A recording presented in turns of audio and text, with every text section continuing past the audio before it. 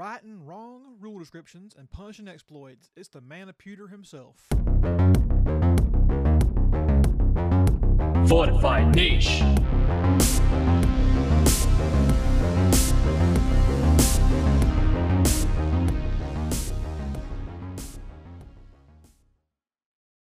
Hi, show editor Surf here. This is a very special episode of Fortified Niche as the boys do their first interview.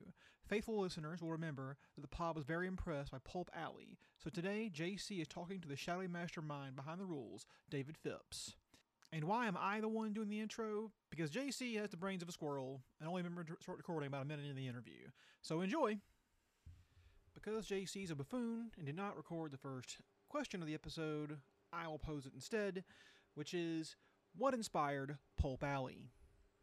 Well, I guess for me, pulp is a long time obsession, and just I'm a big fan of the old serials and the old pulp magazines and that style of action, and I guess for me, it's a very broad category. Like, I don't think of the pulps as simply a 1930s sort of adventure sort of thing. I really think of pulp in the terms of the old magazines and in the terms of the old serials. So I think of it as horror stories like H.P. Lovecraft and the Cthulhu mythos. Those sprang from the pulp magazines. That was really the only place that I think that he was ever really published during his lifetime anyway, was in pulp magazines. So horror and weird stories, those are definitely, to me, that's pulp. Another thing that is very pulp is the Westerns, because the Westerns were a huge segment of the pulp magazines and the old serials. So to me, pulp is Westerns, and to me, pulp are war stories, and pulp is science fiction, and pulp is fantasy. Robert E. Howard, the creator of the Conan stories, he was a pulp writer. He wrote in the pulp stories during his lifetime again. I think that's the only place that his stories were ever seriously published, were in pulp magazines. So I don't think of pulp as a small setting. For us, we play a lot of different stuff with pulp. So when I get tired of playing our, I'll just say, Indiana Jones style stories, high adventure, I'll switch over to playing pirates. And to me, that is still pulp. Or I'll switch over to swashbuckling, or I'll switch over to playing some sci-fi games for a while. And to me, all of those things are pulp because they were part of the pulp magazines and they were part of the old serials as well. So in this case, I guess pulp would be maybe more of a definition of the way action rolls out in Pulp Alley, I guess, because those are some different genres, but that's the action in them that attracts you, so to speak, right? Yes. So when we were thinking about doing a game that kind of encompassed all of that, we definitely had to go back and revisit our source material again and think about again, how should the game work? And when we were putting together Pulp Magazine with the Pulp Alley with my daughter, we really looked seriously at the old serials, the old pulp magazines. We read through them and we watched them, and again we had to say to ourselves, that's the way the action is supposed to be. Even to the point of watching boxing and modern mixed martial arts and old kung fu movies and old samurai movies and old stuff like that. We watched those things and we said, that's the way it's supposed to play. Like, that's what we want to be able to do within the game. So this purposeful recreation of genre conventions, I guess, in the dynamics of combat in how you put it on the table. Mm-hmm. Yeah, very much so. When we started working on Pulp Alley because we were kind of disenchanted a bit with the direction that a lot of games were going, and we love playing. We love tabletop games, and we've played. I've played tabletop games for a very, very long time, and it just felt like the games tended to kind of drift away from allowing the player to be part of the game. So, in other words, it oftentimes feels like the only thing you do at the table is roll dice. That's You don't make enough decisions. You don't really have an impact on the fights and things like that. And so what we wanted to do is to create a game where the players were actually involved, where the players really felt like they were participants in the action. And that's why our combat system works the way it does, where it's very engaging. When two characters are fighting, it really does feel like a fight. It doesn't feel like you're just whacking on a fence post and waiting for the fence post's turn to fight back, So we wanted, and that comes from watching, boxing and mixed martial arts, where when two fighters are fighting, it should feel like a fight, it should feel like a struggle. Both characters should be actively engaged in that, and it should be dangerous, really, for both characters. If you enter a fight, and I think far too often in modern tabletop games, you have this whole I go, you go mentality that is just so silly, where you could walk up and attack somebody and you suffer no consequences of it at all, and that's not real life. Yeah. If you walk up and attack somebody, you should be prepared for them to fight you back, not later on in the turn, but immediately. So that's why it was very important that fights feel like fights. Yeah, I understand what you're going from. I've done a little fencing in my time, and it's never just outright I'm faster than you, so I'll hit you with impunity, and then you hit me, and right, trading hit points. Yeah. You know what? And you're in Lithuania, so maybe you'll find this amusing. I don't know.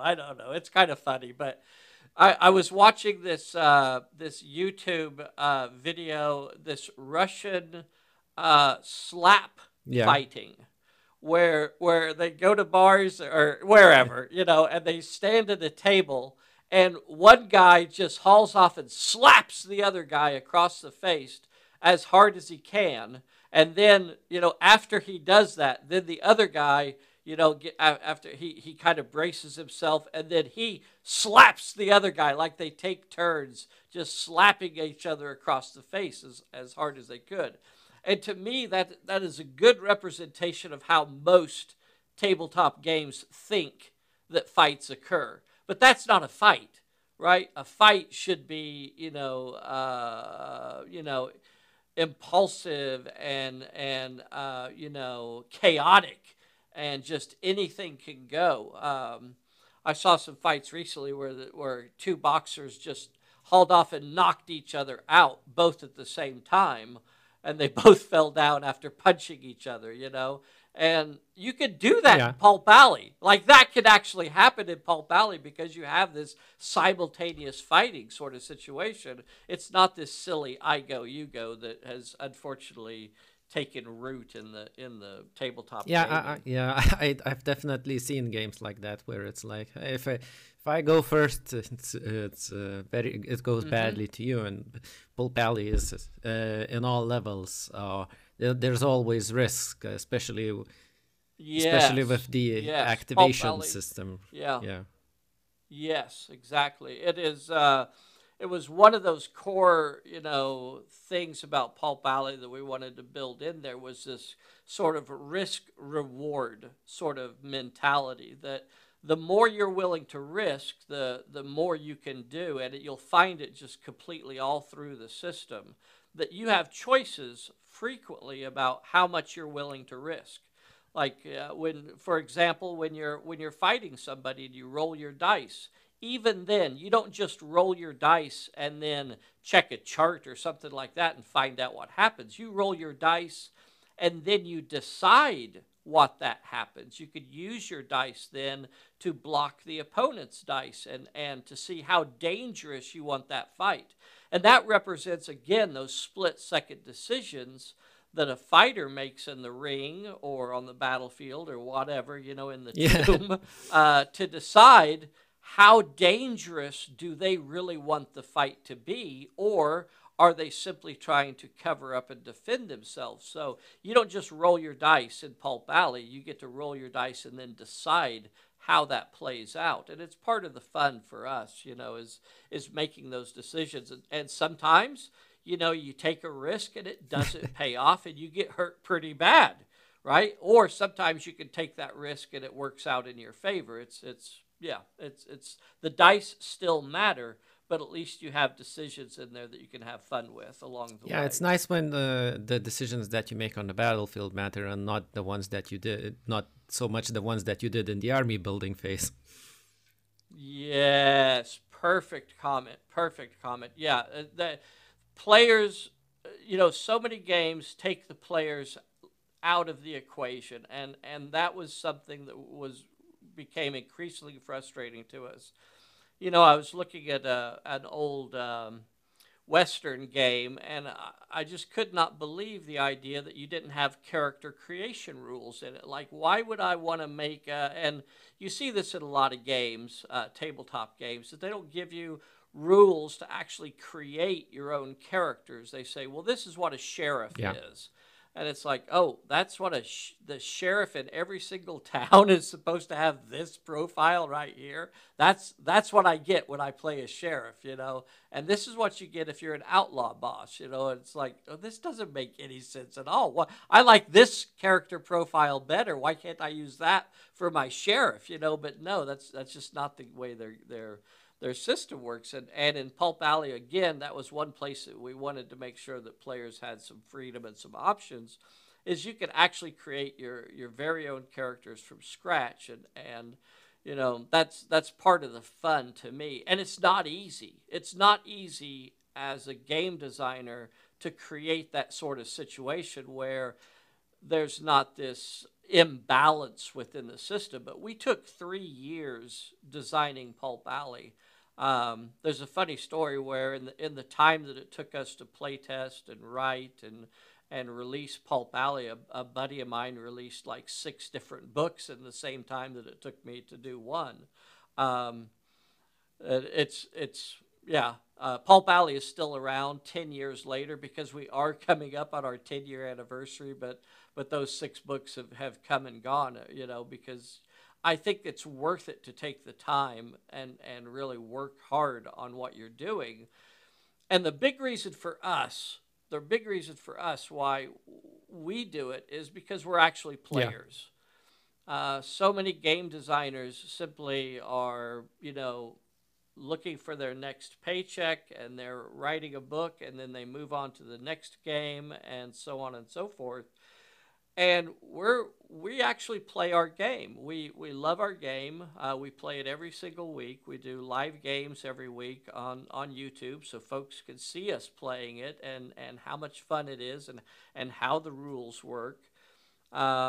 It's just important to us that the game works well, because we play it every week. I guess this is why you used that word that some game designers really hate: balance.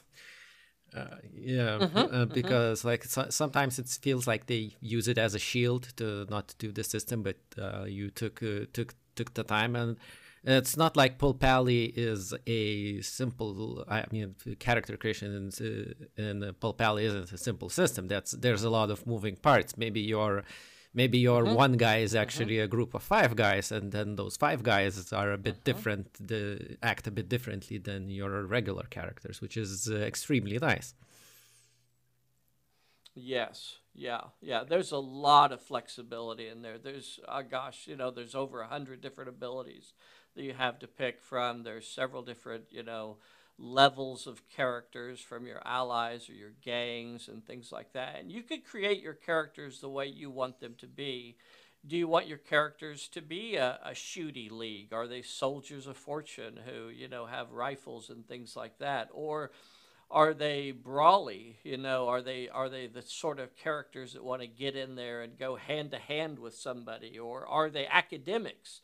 Is their main purpose to avoid combat and to look for the plot points? And you always have to remember, and I'd say the vast majority of Pulp Alley points, the real game is not about fighting the opponent.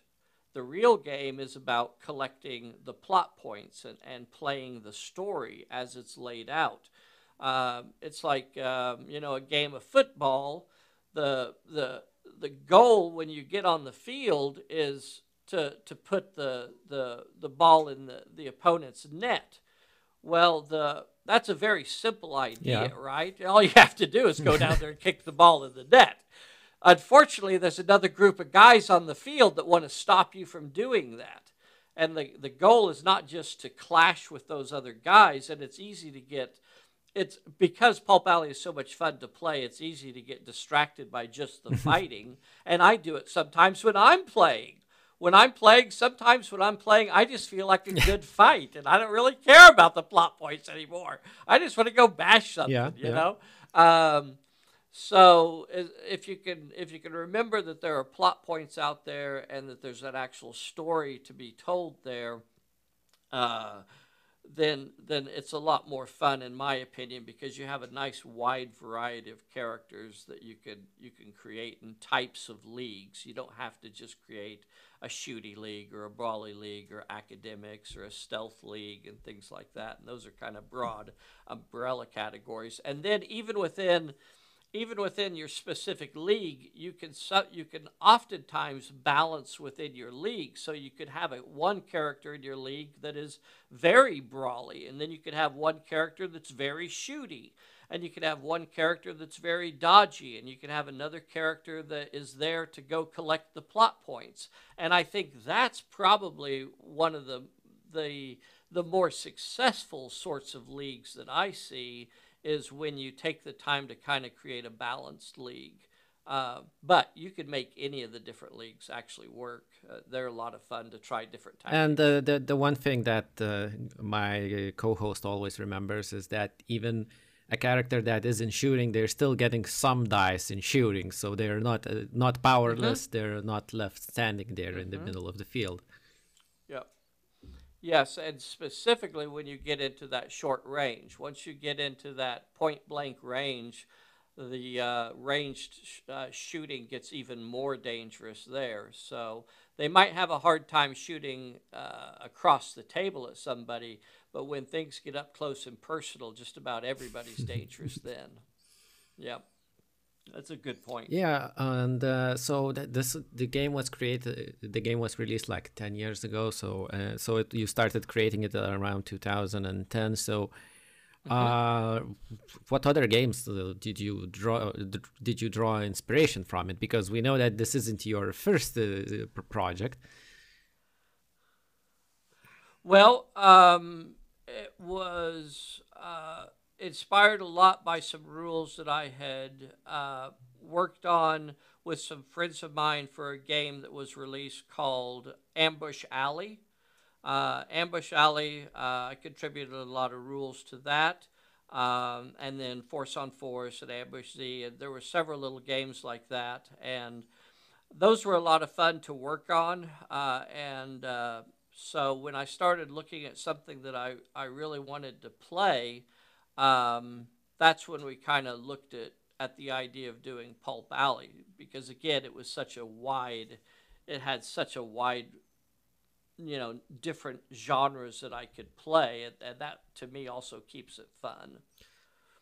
So it's because, like, for us, it seemed like a very interesting, I don't know if you could call it lateral movement, but going from Ambush Alley, which is trying to depict military conflict realistically, I guess, as more of a give and take and all that, and then go to Pulp Alley, which is a very different game, and it comes not even with different rules, but like a different feeling and a different player base. It seemed like an interesting leap to make. Yeah, I would agree on that. And I guess for us, we really did start from the ground up. We really did start thinking about, if we're going to do this game and we're going to do Pulp Alley, a pulp genre game, we're going to start from the very beginning and kind of work up. We're not going to do. So we started looking at how do we want to do the health. How do we want to do injuries? How do we want to represent that? We also made a nice list of what we felt like we wanted in the game. We said, well, we want to be able to create our own characters, right? We don't want to just have to use what comes in the book. We want to be able to create characters. We want injuries to be meaningful. Like when a character gets hurt, we want that to affect them. We don't want them to just put a little tick on the table or put go, okay, well, I got one wound, and that, and then you forget about it.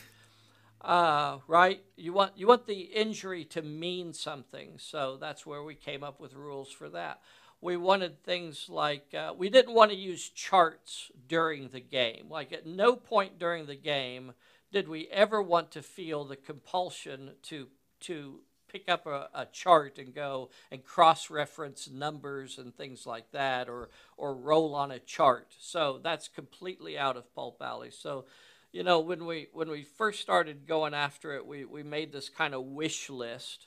And I think just about everything that we wanted ended up being on the list. I can't remember anything specific that we wanted that didn't make it on the list. But, we had certain things we wanted, and then we designed the game around reaching those goals. Like one of the goals was that we wanted the fights to feel like fights. We didn't want to. Another one was that we wanted the actions, like climbing a cliff, climbing the side of the building, doing a plot point. We wanted those things to be somewhat random. We didn't want every time you walk up and you want to climb the cliff, you have to roll a dexterity check or whatever it is, So instead of that, what we looked at was the idea of making that challenge somewhat random. So when you go up and you're going to do a peril or a challenge, you draw that card to find out which one of your stats is relevant. And often, frequently, it'll be a couple different stats, and then you get to pick. It could be, let's say an example is that you're stuck on a little island, and there's alligators swimming around the island, and you're going to try and leap across the water to where it's safe. Well, is that a might check? Are you using your might to get across? Are you using your finesse to lightly dance across the top of the alligators? Or maybe use your cunning and you go, oh, look, there's a dead animal over here. If I throw that in there, then that draws the alligators and I can swim across then, So the idea that a single challenge has to come down to one attribute, and that was inspired by the James Bond style movies, right? Where James Bond frequently comes up with crazy ways to do things. And even as far as climbing a cliff, climbing up the side of a building, good climbers will tell you, looking at the cliff and figuring out your route is the most important part of the climb. And that would be a cunning check, where you look at the wall and you understand, oh, look, there's handholds here and here and here. So you make it, it's really not a might check or a finesse check. It really is a cunning check to identify that. Or you could just use your brute strength to climb up the wall and rely on your might. So that's why, different traits are important throughout Pulp Alley, and you don't know. And I like that idea. When you come up on a peril, you don't automatically know which trait is going to be tested by it. It's going to be random a lot. Yeah, and of the it time. helps keep all sorts of characters viable, because it's not just, I know that climbing a wall is a static challenge of this number, and so only my rogue character or something can do it. And like you mentioned, yes, it's all about how you approach the yawning pit of alligators. Maybe you have a science doohickey that can do it, or break something down. So I generally enjoy the peril-driven card gameplay that took out, because sometimes it's like, I could climb that wall, but my character is entirely incapable of doing that. So I have to get some guy from somewhere to do it, and it's like, no, everyone's viable in some way or another. Yep. Yeah, especially if you have, you have those stats. Now, sometimes you get up to that wall and you find out it's trickier than Yeah. you thought, right? Sometimes you send a character with good cunning up there and he looks at that wall and he says, you know what? I can't get up this because it's going to definitely test Yeah. my might. And that's real Yeah. world, right? That's like real. That's like how it is in the action adventure movies. There's sometimes there are things that you can get through and sometimes there aren't. And, you just kind of have to take that as you go along. It keeps you on your toes in Pulp Alley where it's far less predictable how the challengers are going to Yeah, pop up. this is a little bit of opacity that makes the game less of a solved issue, because that's just something I think about the games, like how often having a big mass of players mean that they'll crunch the numbers and they'll come out with the optimal solution for everything, and so doing anything but that is just like shooting yourself in the leg. It's and then it feels bad, because at the end of the day we all want to succeed, and it doesn't feel nice if Yeah, you have yeah. to like hobble yourself. Yeah, yeah. We had a lot of fun during playtesting, and we had a great group of folks to do playtesting with us. Some very experienced players, some new players, and one of the things that we did, during that 3 years was really look for things that were exploits or things that were oh, everybody tended to gravitate towards. So if something looked like it was overly powerful or, appealing, we wanted to reevaluate that and say, you know what, maybe we need to ratchet that down a little bit. So we were lucky to have a great group of playtesters to help us find those things. So we'd play one week, and everybody would decide that they had one specific ability that they thought was that everybody wanted to take, and then we said, okay, well, that means we have to nerf that one, since if it's too powerful and everybody thinks they have to take it, and that helps, again, find that balance in there. It was a lot of fun, coming back time and time again and having folks try it during the playtest rules to make sure that it was Yeah, that's balanced. like I remember one forums game was run off in Her Majesty's service, if you know that, from Mm-hmm. Osprey, Mm-hmm. Mm-hmm. and basically everyone made their teams immortal. Not maybe not the entire team, but maybe one important character. But immortality appeared a lot of times, and I guess this is something you would do, and that would make you rethink either immortality or character death rules. Yeah. So Yeah. Yeah. Definitely. So, talking about Yeah. folks, you mentioned it already in this episode, and I think we mentioned it in the podcast because it surprised us. Is that your daughter is credited with Mm-hmm. working with Paul Mm-hmm. Pally? So, how did she get involved in creating? Well, I don't know. It feels a little wrong calling it a war game, but yes. Yeah. Yeah. Well, it's a tabletop Yeah. game, I guess. Well, I guess as a parent or as a lifelong player myself, I can't help but get excited when she gets excited about getting involved and wanting to be part of it and wanting to play. And that became, something that we could work on together. And she was pretty instrumental. I think she helped me overcome a lot of things that maybe I would have done differently. And I think that's an important part when you're working with somebody because they frequently bring new ideas. And so here's an example. I was contemplating the fast move in Pulp Alley. I wanted characters to be able to move a certain amount during as kind of a free action, but then if you wanted to, then you could do like a fast move or a double move or a rapid move. And I was trying all of these different terms and trying to figure out what we were going to call the slow move is it a half move and then the full move, or is the regular move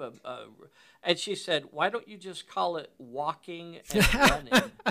Right? Yeah, yeah. Right? It's like, wow. It's like, oh, okay, yeah, that'll work. And it was just like she brought some grounding and some really good ideas, and there was a lot more that she added in. That's just a funny little example and we were talking about on that one. We were talking about that on the way I was driving her to school one morning, and we were talking about that rule, and that was our takeaway from that morning's drive to school, is that she said, well, we'll just call it walking and running. So it was kind of fun to have her involved in it. And what it also did, and she had a group of friends that did a lot of play testing, a lot of young folks, and it really helped us from their point of view also identify, where we could improve the rules and make them work a little bit better.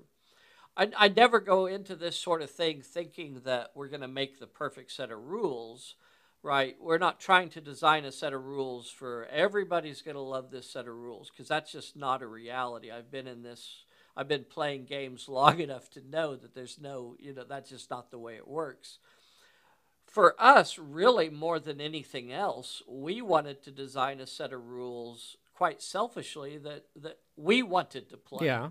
So that was our main goal. That's that we were really, honestly, we're not trying to design a set of rules for anybody other than ourselves. And then we said, well, I hope other folks like this and want to play it as well. And hopefully if we create a set of rules that we really honestly enjoy playing and will be playing for the next, 10, years or so, then that'll be a lot of fun, and maybe other folks will like it too. So we were really lucky in that regard that it's as popular as it is. We're just thankful for that. So what do you think attracts people to play, I don't know, both pulp as a genre these days and Pulp Alley? Gosh, I don't know. That's terrible, isn't it? I just like, I guess for me, it would be the sense of nostalgia. Yeah. When you think back to, I think there's a bit of nostalgia around the 1930s sort of era, that sort of pulp era between the two wars. Yeah. After the Great War and before World War II, there's this kind of period in there where you have prohibition, you have the gangster, sort of stuff. There's a lot of small wars going on around the world. So it's just a time of adventure and exploration. A lot of technologies are kind of changing during that time period. You have the Zeppelins, you have, just archaeology, you have the discoveries of tombs and things like that. So it's a fun setting. And also, yeah. And then as far it's like, and yep. also everything like that is depicted in those same serials you mentioned, and in the colorful mm-hmm. comics at the time. And there's like big characters taking on these dangers of the time. Mm-hmm. Yes, yeah. Big characters for that time period would be like your Doc Savage, who's this globe-trotting adventurer, the Spider. So you had a lot of vigilante sort of characters that were cleaning up the dirty cities, yeah. And stuff like that. And then you had a lot of aviation was just taking off. The aviators were like the spacemen or the science fictions almost of today, where just the idea of people traveling around in airplanes was relatively new and exciting. So you had a lot of aviation-based pulps and serials as well, and those were a big inspiration for us, to try and introduce the aviator sort of characters. Yeah, too. yeah, it's important. It's important to have people who will draw that dotted line from one city on the world to another, and flying boats, obviously, which is a ready-made base you can take it with Yes. yourself. Yep. Uh, Yeah. Very good. but what we wanted also to ask is that, like, it's 1930s and nostalgia and stuff. So, how did you navigate some of the more difficult themes, topics, or tropes that pulp did in regards to minorities or treating, I don't know, women and stuff? Because it was a different time than it is now. And as far as we remember, Pulp Alley, it was fairly to very good about that stuff. Yeah, I guess for us is there's no delineation in there for making a character one gender or another, or one sex or another. Female characters don't have this stats or this No profile. comeliness score. Male. There's nothing like that in Pulp Alley. It is very much just everyone is a person, everyone is an individual. We're really tried to make sure, although I think there's a tendency for writers or designers to always design pretty much from your own base, your own knowledge. So it's, I think anybody who picks up these characters is free to do with them what they choose to do, and however they want to paint their characters, whatever color they want to make their skin, that's up to them. That's not decided by us. It's really irrelevant. It's just the adventures of the time. I don't know. It's I think when you look back, and obviously there was just things that people could have done a whole lot better. But then you also find these little nuggets in there that you could really say there were good representations as well. You can't look at it purely and say everything in the the 1930s was just bad. I was my wife and I were watching the Jungle Girl serial recently, and we were remarking that how frequently Jungle Girl has to save Stanton. Like it's almost an even trade-off there, where one episode he has to rush in and save her, and then the next episode she's rushing in and saving him, and it's a fairly even. It's not like it would be easy to look at her and say, oh, well, she's the damsel in distress, but she isn't. She really is a strong, independent character in the serial. And another thing that they did in the old serials and the pulps is that they really didn't spend a lot of time worrying about people's sexualities or anything like that. Very, very seldom was there anything close to romance in the vast majority of them. If you wanted to perceive that there was a relationship between a couple of characters within a serial or a pulp, you had to almost bring that yourself to the story. That the writers tended to really avoid that. And you have to remember that a lot of these pulps and a lot of the serials were actually written for children. Right. It was the Saturday morning matinee and that sort of thing where 10-year-olds were going and watching the old serials and stuff. So I don't know. It's a tricky situation, but it really doesn't have a place in Pulp Alley one way or another. It's just about playing and having fun. Yeah, because as far as I remember from the same in Her Majesty's Service, I think one of their setting is actually called the Orient, I guess, which is not very much a term you use these days, and that rubbed people wrong. And Pulp Alley, as far as we remember, it was good. It was good. Tangentially related to like bringing in like other perspectives and people writing what they know. Are there any prominent female game creators that you follow these days? You know what? I don't hardly follow any game creators at all. Well, I feel bad Oh, to say that, I but understand that happens to me sometimes. Yeah. I right, yeah, it's I am basically a stay-at-home Yes. father. So I have two small children that are in many ways my full-time Yes. job. So I take care of my baby girl who's just now coming up on her 1 year No birthday miniatures for her. in March. No miniatures for Yeah. her, and then my little toddler who'll be 4 this year. So they are my full time job, and when I get a break, when I get time, then I start packaging up orders for people, and I am trying to design new material. So what that means is that I don't get a lot of time to look at other people's work as much as I would like Yeah. to.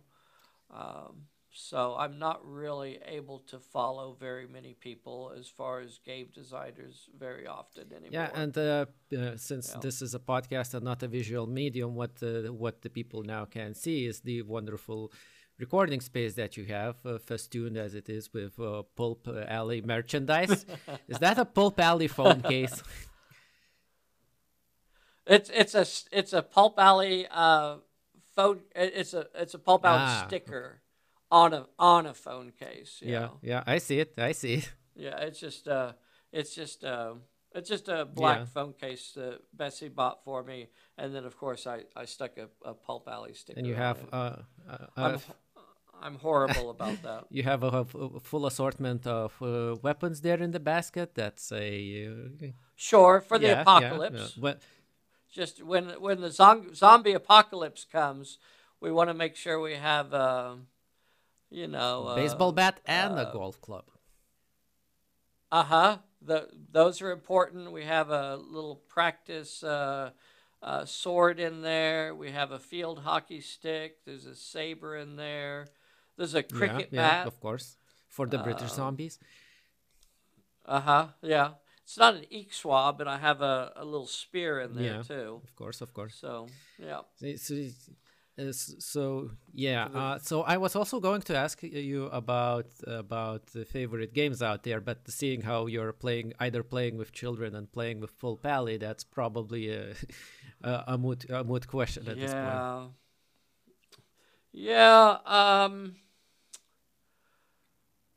there I still like role playing games. As someone who probably got sucked into this whole onto this path through Dungeons Yeah, and Dragons, that probably introduced me in like the late 70s, early 80s, somewhere in there. I remember playing Dungeons and Dragons in high school instead of doing my naturally. studies. And then, so that will always have a soft spot in my heart. I think as a rules system, I think it's not one of the better ones out there. And for me, when I discovered Yeah. RuneQuest, that was pretty eye opening. That was just like, wow, RuneQuest was pretty amazing, and I think that may have been one of those little sparks in my brain that sent me off in the idea that wow, you can actually design games that are very representative or very a little of reality and or make things differently. And then Call of Yeah. Cthulhu is another one that I really enjoyed the idea of, and I was a big Car Wars player Wow. back in my misfit youth. And that's another game that I think is just has a wonderful concept behind it, but it's a hard game to really get new people into because it tended to be very slow and kind of plodding. So BattleTech, of course, we played the heck out of BattleTech, and then of course we got into Warhammer 40K, the old what was it? Um, oh, the original like hardback Rogue book, Trader. Rogue Trader, sure. That's the word I was thinking of. Yeah, yeah. The Rogue Trader, Warhammer 40,000, and then, Fantasy Battle 2. And those were all just really, really fun games that we played the heck out of. Even to the point of doing like Warhammer Yeah. Quest. I remember sitting around and playing Warhammer Quest almost just religiously for Yeah. weeks and weeks, and same thing with Yeah. Necromunda, and Space Hulk and all of those sort of games. And then we enjoy just tabletop games, like your Settlers of Catan sort of games. Hmm. Those are always fun to break out too.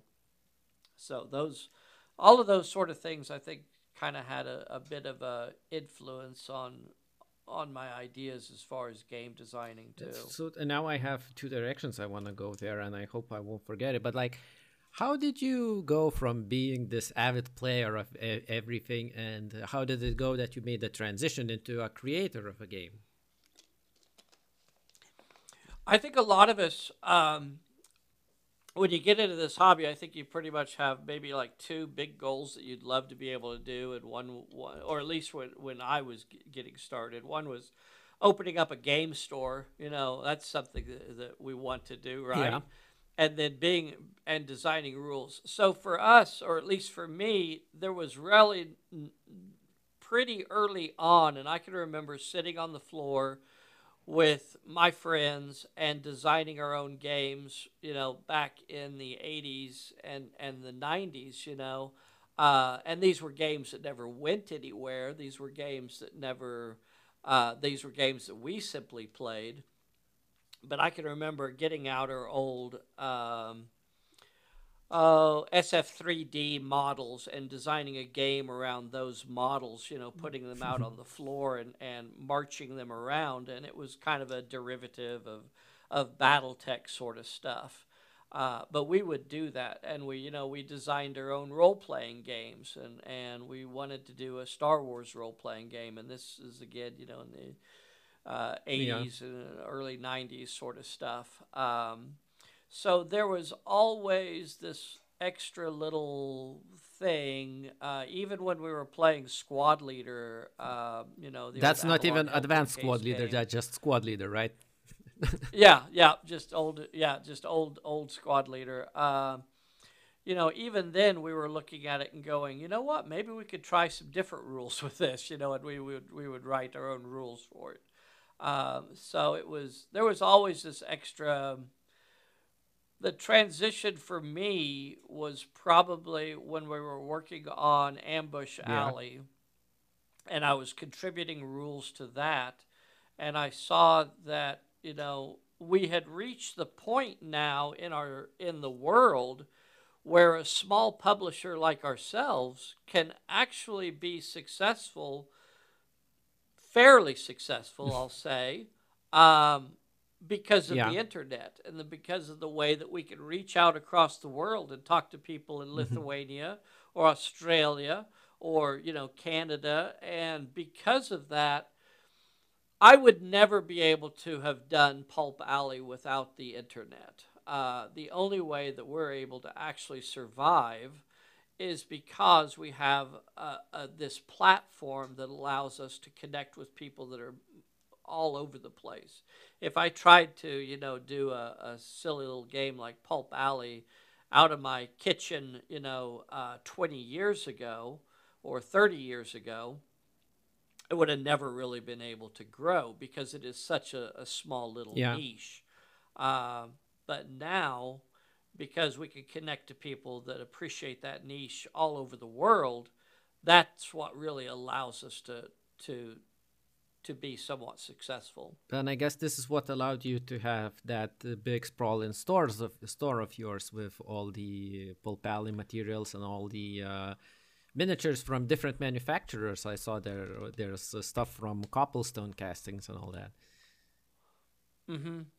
Yeah, I love those old figures. So we try to carry a small amount of pulp-oriented sort of stuff. So if people are looking for pulp miniatures, then at least we have some in stock. Not only do we have our own stuff, but Artisan has made some really nice miniatures, Artisan Designs, over the years out of their Thrilling Adventures range, or Thrilling Tales. I don't remember what it's called, but and then Mark Copplestone, his Copplestone Castings, has a wonderful range of more like 1920s, 1930s characters, and they're kind of scattered around here and there.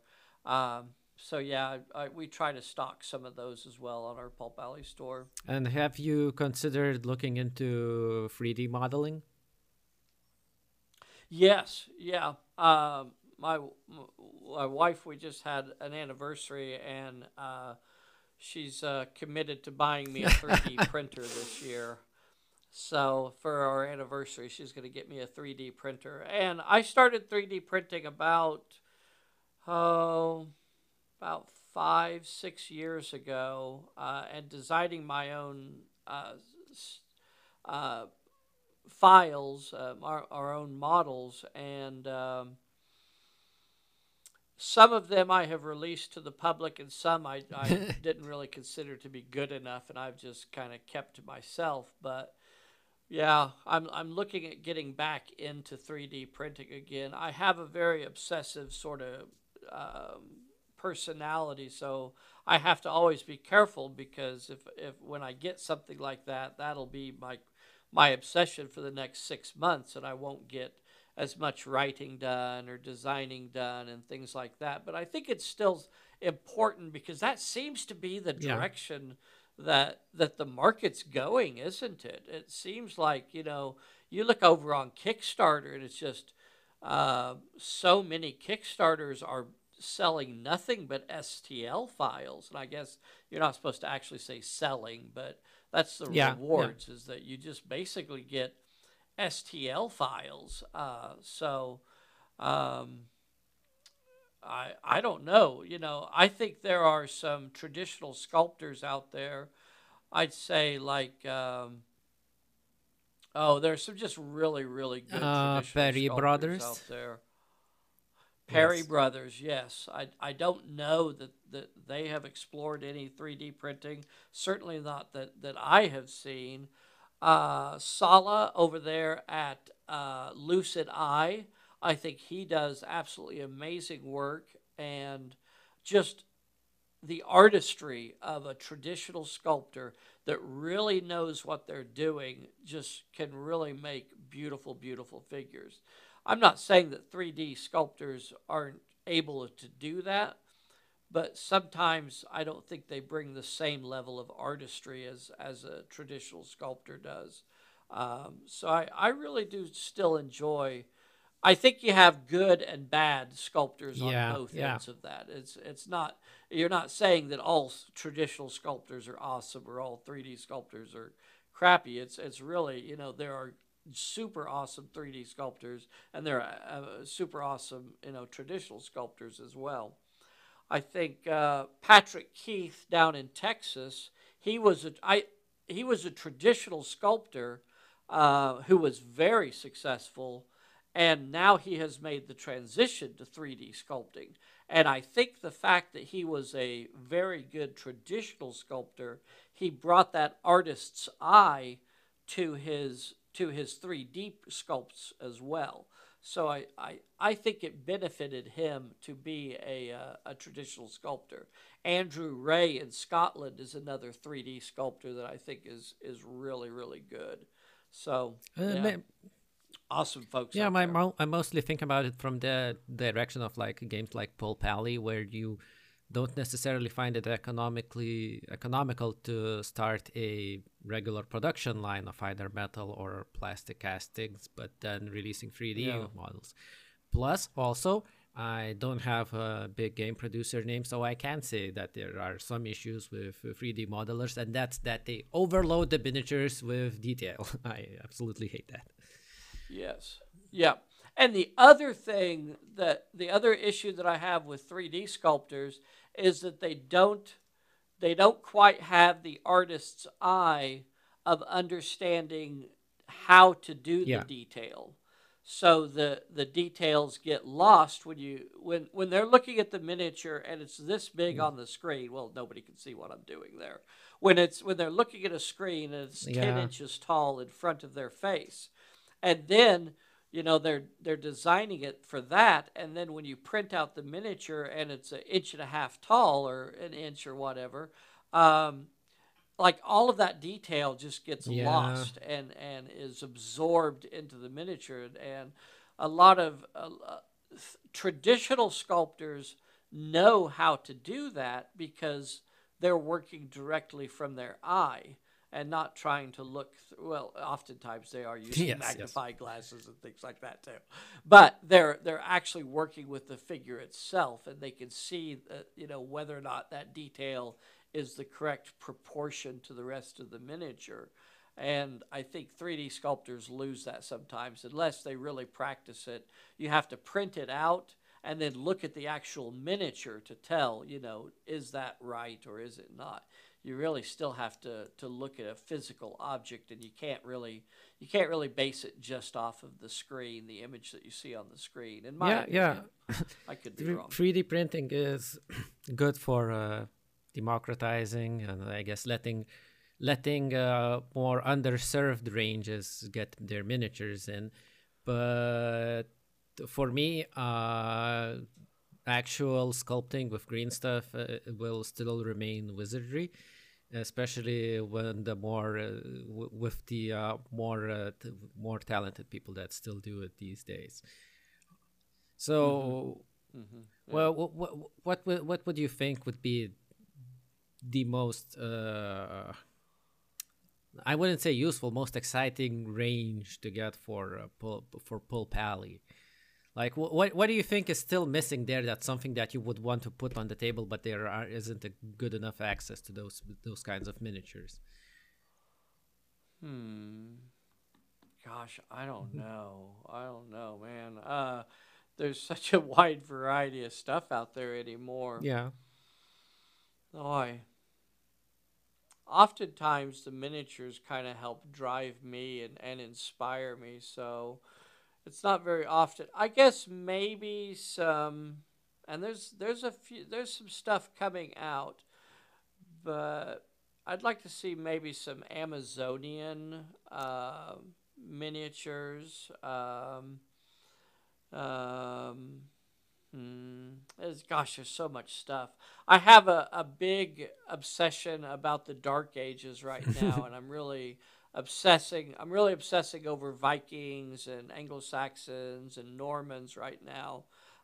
So I've been working on some rule ideas for a game along that, and there's a lot of miniatures yeah, out there, But finding Redbox Games, I think, has a beautiful line, and again, he's one of those fellas that did beautiful miniatures in the traditional style, and then he made that transition over to 3D sculpting.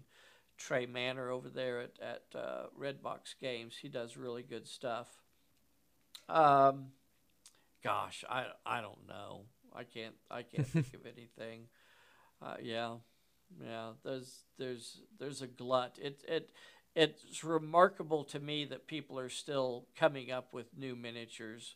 But then I feel the same way about new songs. It's like, good gosh, there's so many songs in the world. Why do they keep making new ones? It's kind of silly, but right. But we all want yeah, them. We all want new songs. We all want new miniatures. We all want new games. It's that feeling of something new and shiny that gets us excited sometimes. So we just constantly have to have new yeah, stuff for yeah. some reason. I love going back and looking at those old miniature ranges like Mark Copplestone's and Pulp Figures, Bob Murch's wonderful line Pulp Figures in Canada. Again, he's a traditional sculptor and for a long, long time, but he's also kind of experimenting a little bit with some 3D printing as well, for some terrain pieces and stuff like that. So it'll be interesting to see if he tries to make the leap over to making 3D figures. But he has an amazing range of pulp miniatures. So yeah, there's a lot of good pulp stuff out Yeah. there. Speaking of the good stuff, there was one thing that, like I said, I had two ways to go from there, from your gaming experiences there. Do you remember or have some sort of, a game that you think should have been big, revolutionary, but didn't? Like, for us, it was AT-43, which seemed like, when we played it recently, and we were like, those rules would have been definitely something back in the day. A lot of people talk this way about Mongoose's Starship Troopers, which had really cool rules and they're really interesting at the time, but didn't really take off. So, do you have any of these games that, like, you're thinking like, they should have been bigger, but they didn't? Yeah, yeah, that's cool. When I was a kid, there was a group of games that came in these boxes. There was one called Cry Havoc, uh, and it was a really interesting game, and it was knights, medieval sort of combat, and the thing that I found so interesting about it is the layering of the tokens. So you had beautiful artwork on it, and for a single knight character, you must have had like four different possibilities, because you had the same knight as a mounted character on one side, and then when he became injured, you had to flip the character over to the other side. There was the injured stats, and then you had the same thing. He had the same model or the same character as a mounted figure, or Yeah. on foot. So you had two layers, on foot, and then an injured on foot. And I really enjoyed those games. I thought they were a heck of a lot of fun, and I was surprised that they kind of died off and went away. But there was quite a few of them that they did. There was, I think they did the Cry Havoc, and I think they did another one called Samurai Blades, and just cool little games. And I thought, what a clever set of rules. But for whatever reason, it didn't really take off. I think RuneQuest for me was the game that I always thought was better than Dungeons and Dragons, and I didn't understand why people like I literally could not understand why people played Dungeons and Dragons when RuneQuest was available. It's like, this is like such a better game. Like, this is like how are you playing that? I don't understand. But you have to remember that role-playing games transcend their rules. Role-playing games are really about the joy of sitting around the table and telling a story. It is a shared storytelling experience of a group of friends sitting around a table. And the rules are really secondary. The rules are almost meaningless in a way, because the real game is the enjoyment of sitting around and just Yeah. having fun. You just don't want the rules to be too cumbersome or in the way. And there was really a glut of various role-playing games back in the day, and I guess D&D, when it went to the open source and everything, it kind of cut into the idea of other people creating other games, and that was really disappointing to me, because I always felt like D&D, the rules to D&D are just not very good. They're not very representative of what you're really trying to do.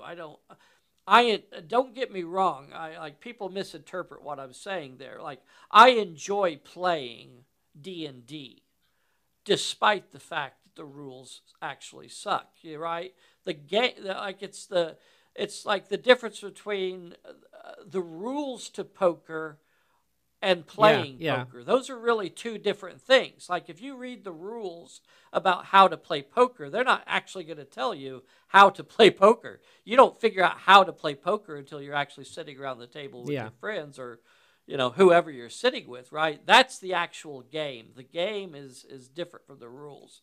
So despite the fact that the rules for D&D aren't some of my favorites. It's enjoyable to play because it transcends the rules. Yeah, no worry here. You're among friends with being a dissenting voice about D&D. Yeah, I don't get it. I understand why it's as popular as it is. It's like Monopoly. Yep. Is Yep. another one of my punching bags. I really, I you know, you. Monopoly is a terrible game. It's a horrible game. It was never actually even intended to be fun, and people buy it because and this is what the deal is that there are concepts that transcend the rules, right? It's a concept game. It's like Car Wars. Who does not want to put a machine gun on their car and just drive around blasting people? That's a cool concept. Unfortunately, when you actually play it, it's not as much fun. And it's the same way with, the concept of Monopoly. Okay, you get to be a real estate tycoon and build hotels and, yada, yada, yada. But in practice, it's a tedious and slow and not very fun game to play. But, it is what it is. Speaking of car games, have you tried Gaslands? I haven't tried it, but people seem to like it.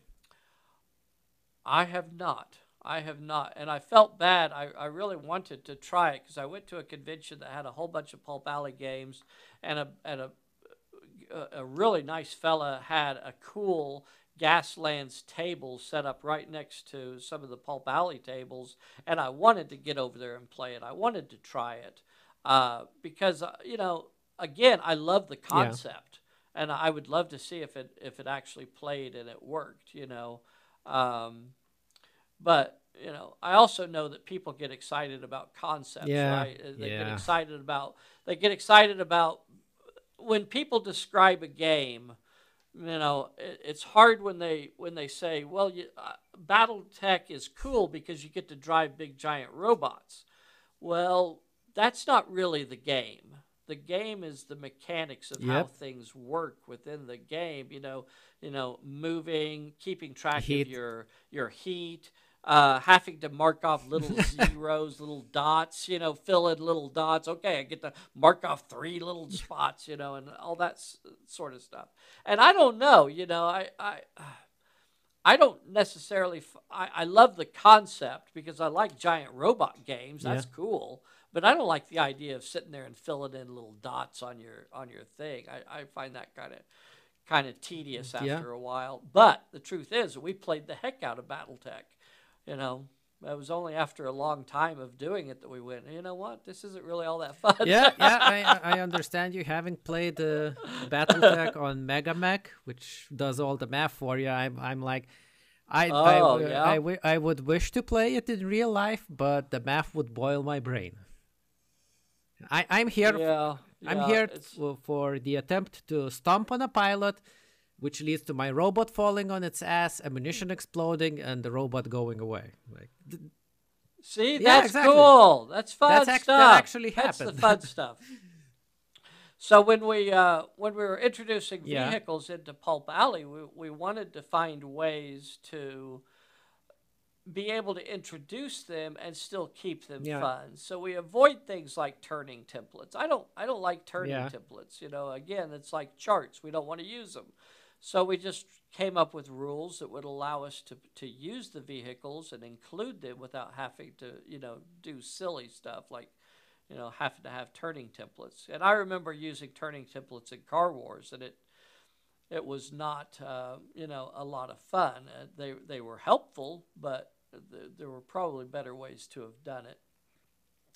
So we also wanted to introduce vehicles and be able to use them. The basic vehicle rules are in the core rule book, and it's only a few pages, but I felt like it was important to have those rules in there because so much of pulp adventure and that sort of stuff involves vehicles, right? You want to be able to ride your mount up to the truck. You want to be able to jump off of your mount onto the vehicle. You want to have a brawl on the vehicle. You want to knock people off the truck and take it over, right? That has to be part of the rules. And leaving it out seems kind of silly. So we wanted it to be part of the game. It doesn't overpower the game. It is still very much about what the characters do, but it's fun to include vehicles out there as well. Yeah, yeah. I mean, if you're a 1930s archaeologist and you're not punching a Nazi on a moving truck, why even do it? Exactly. How can you do that? Yeah. So, well, I know you said you don't really get to the time to follow stuff. Is there?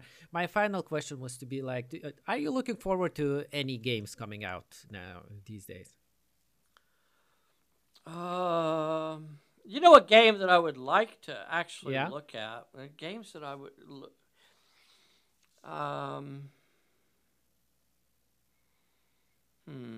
I can't think of anything off the top of my head, and unfortunately, I get stuck in my own world so often that I do feel like I live in a bubble sometimes.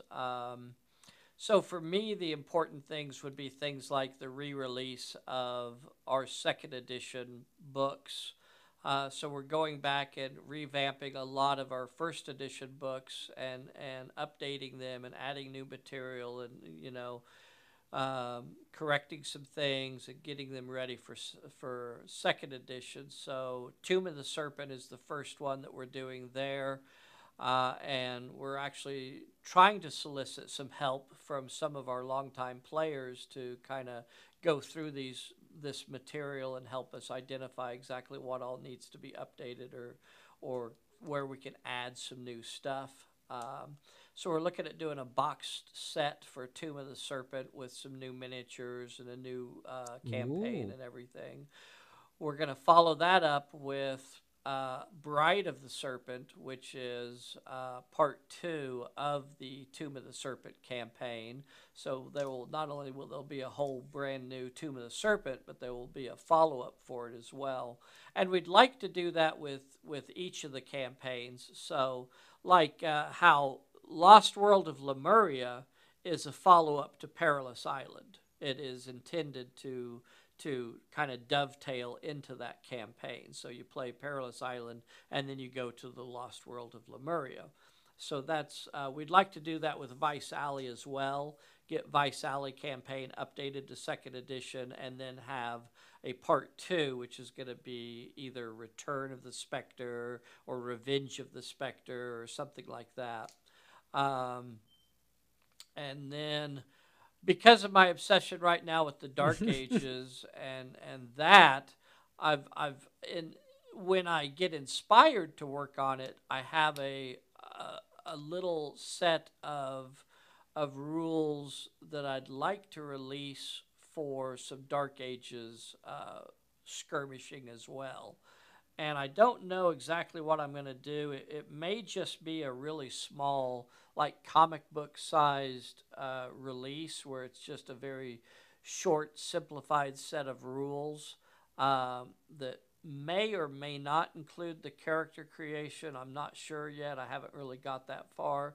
But there are certain things that I'd like to just have a little bit more detail. Like one of the reasons for Pulp Alley that we didn't include weapons or armor or things like that is because we see it as a big, wide umbrella. Like, we want to be able to use it in sci-fi or Viking Age and still use the same rules. And you can't really do that if you have to, be specific about all the little and you have gadgets to and things balance bolt-action rifles against alien space guns, right? Yeah.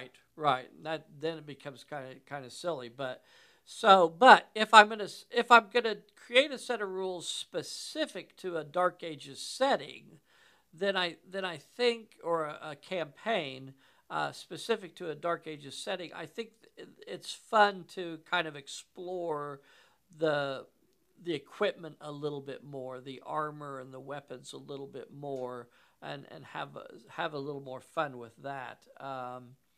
So that's a project that I've been working on for probably a year or so, and I just work on it when I get inspired, when I'm watching something or looking at something, and I go, oh, that's a cool way for that to work. If I'm watching a movie or reading a book, and I've been reading some historical fiction from the Dark Age period, and thinking about, I want to make sure that that's included, just depending on what it is. So here's an example, like drawing direct inspiration from the old serials and the old pulp magazines, and a lot of times when I was working on those rules, I had those things playing in the background.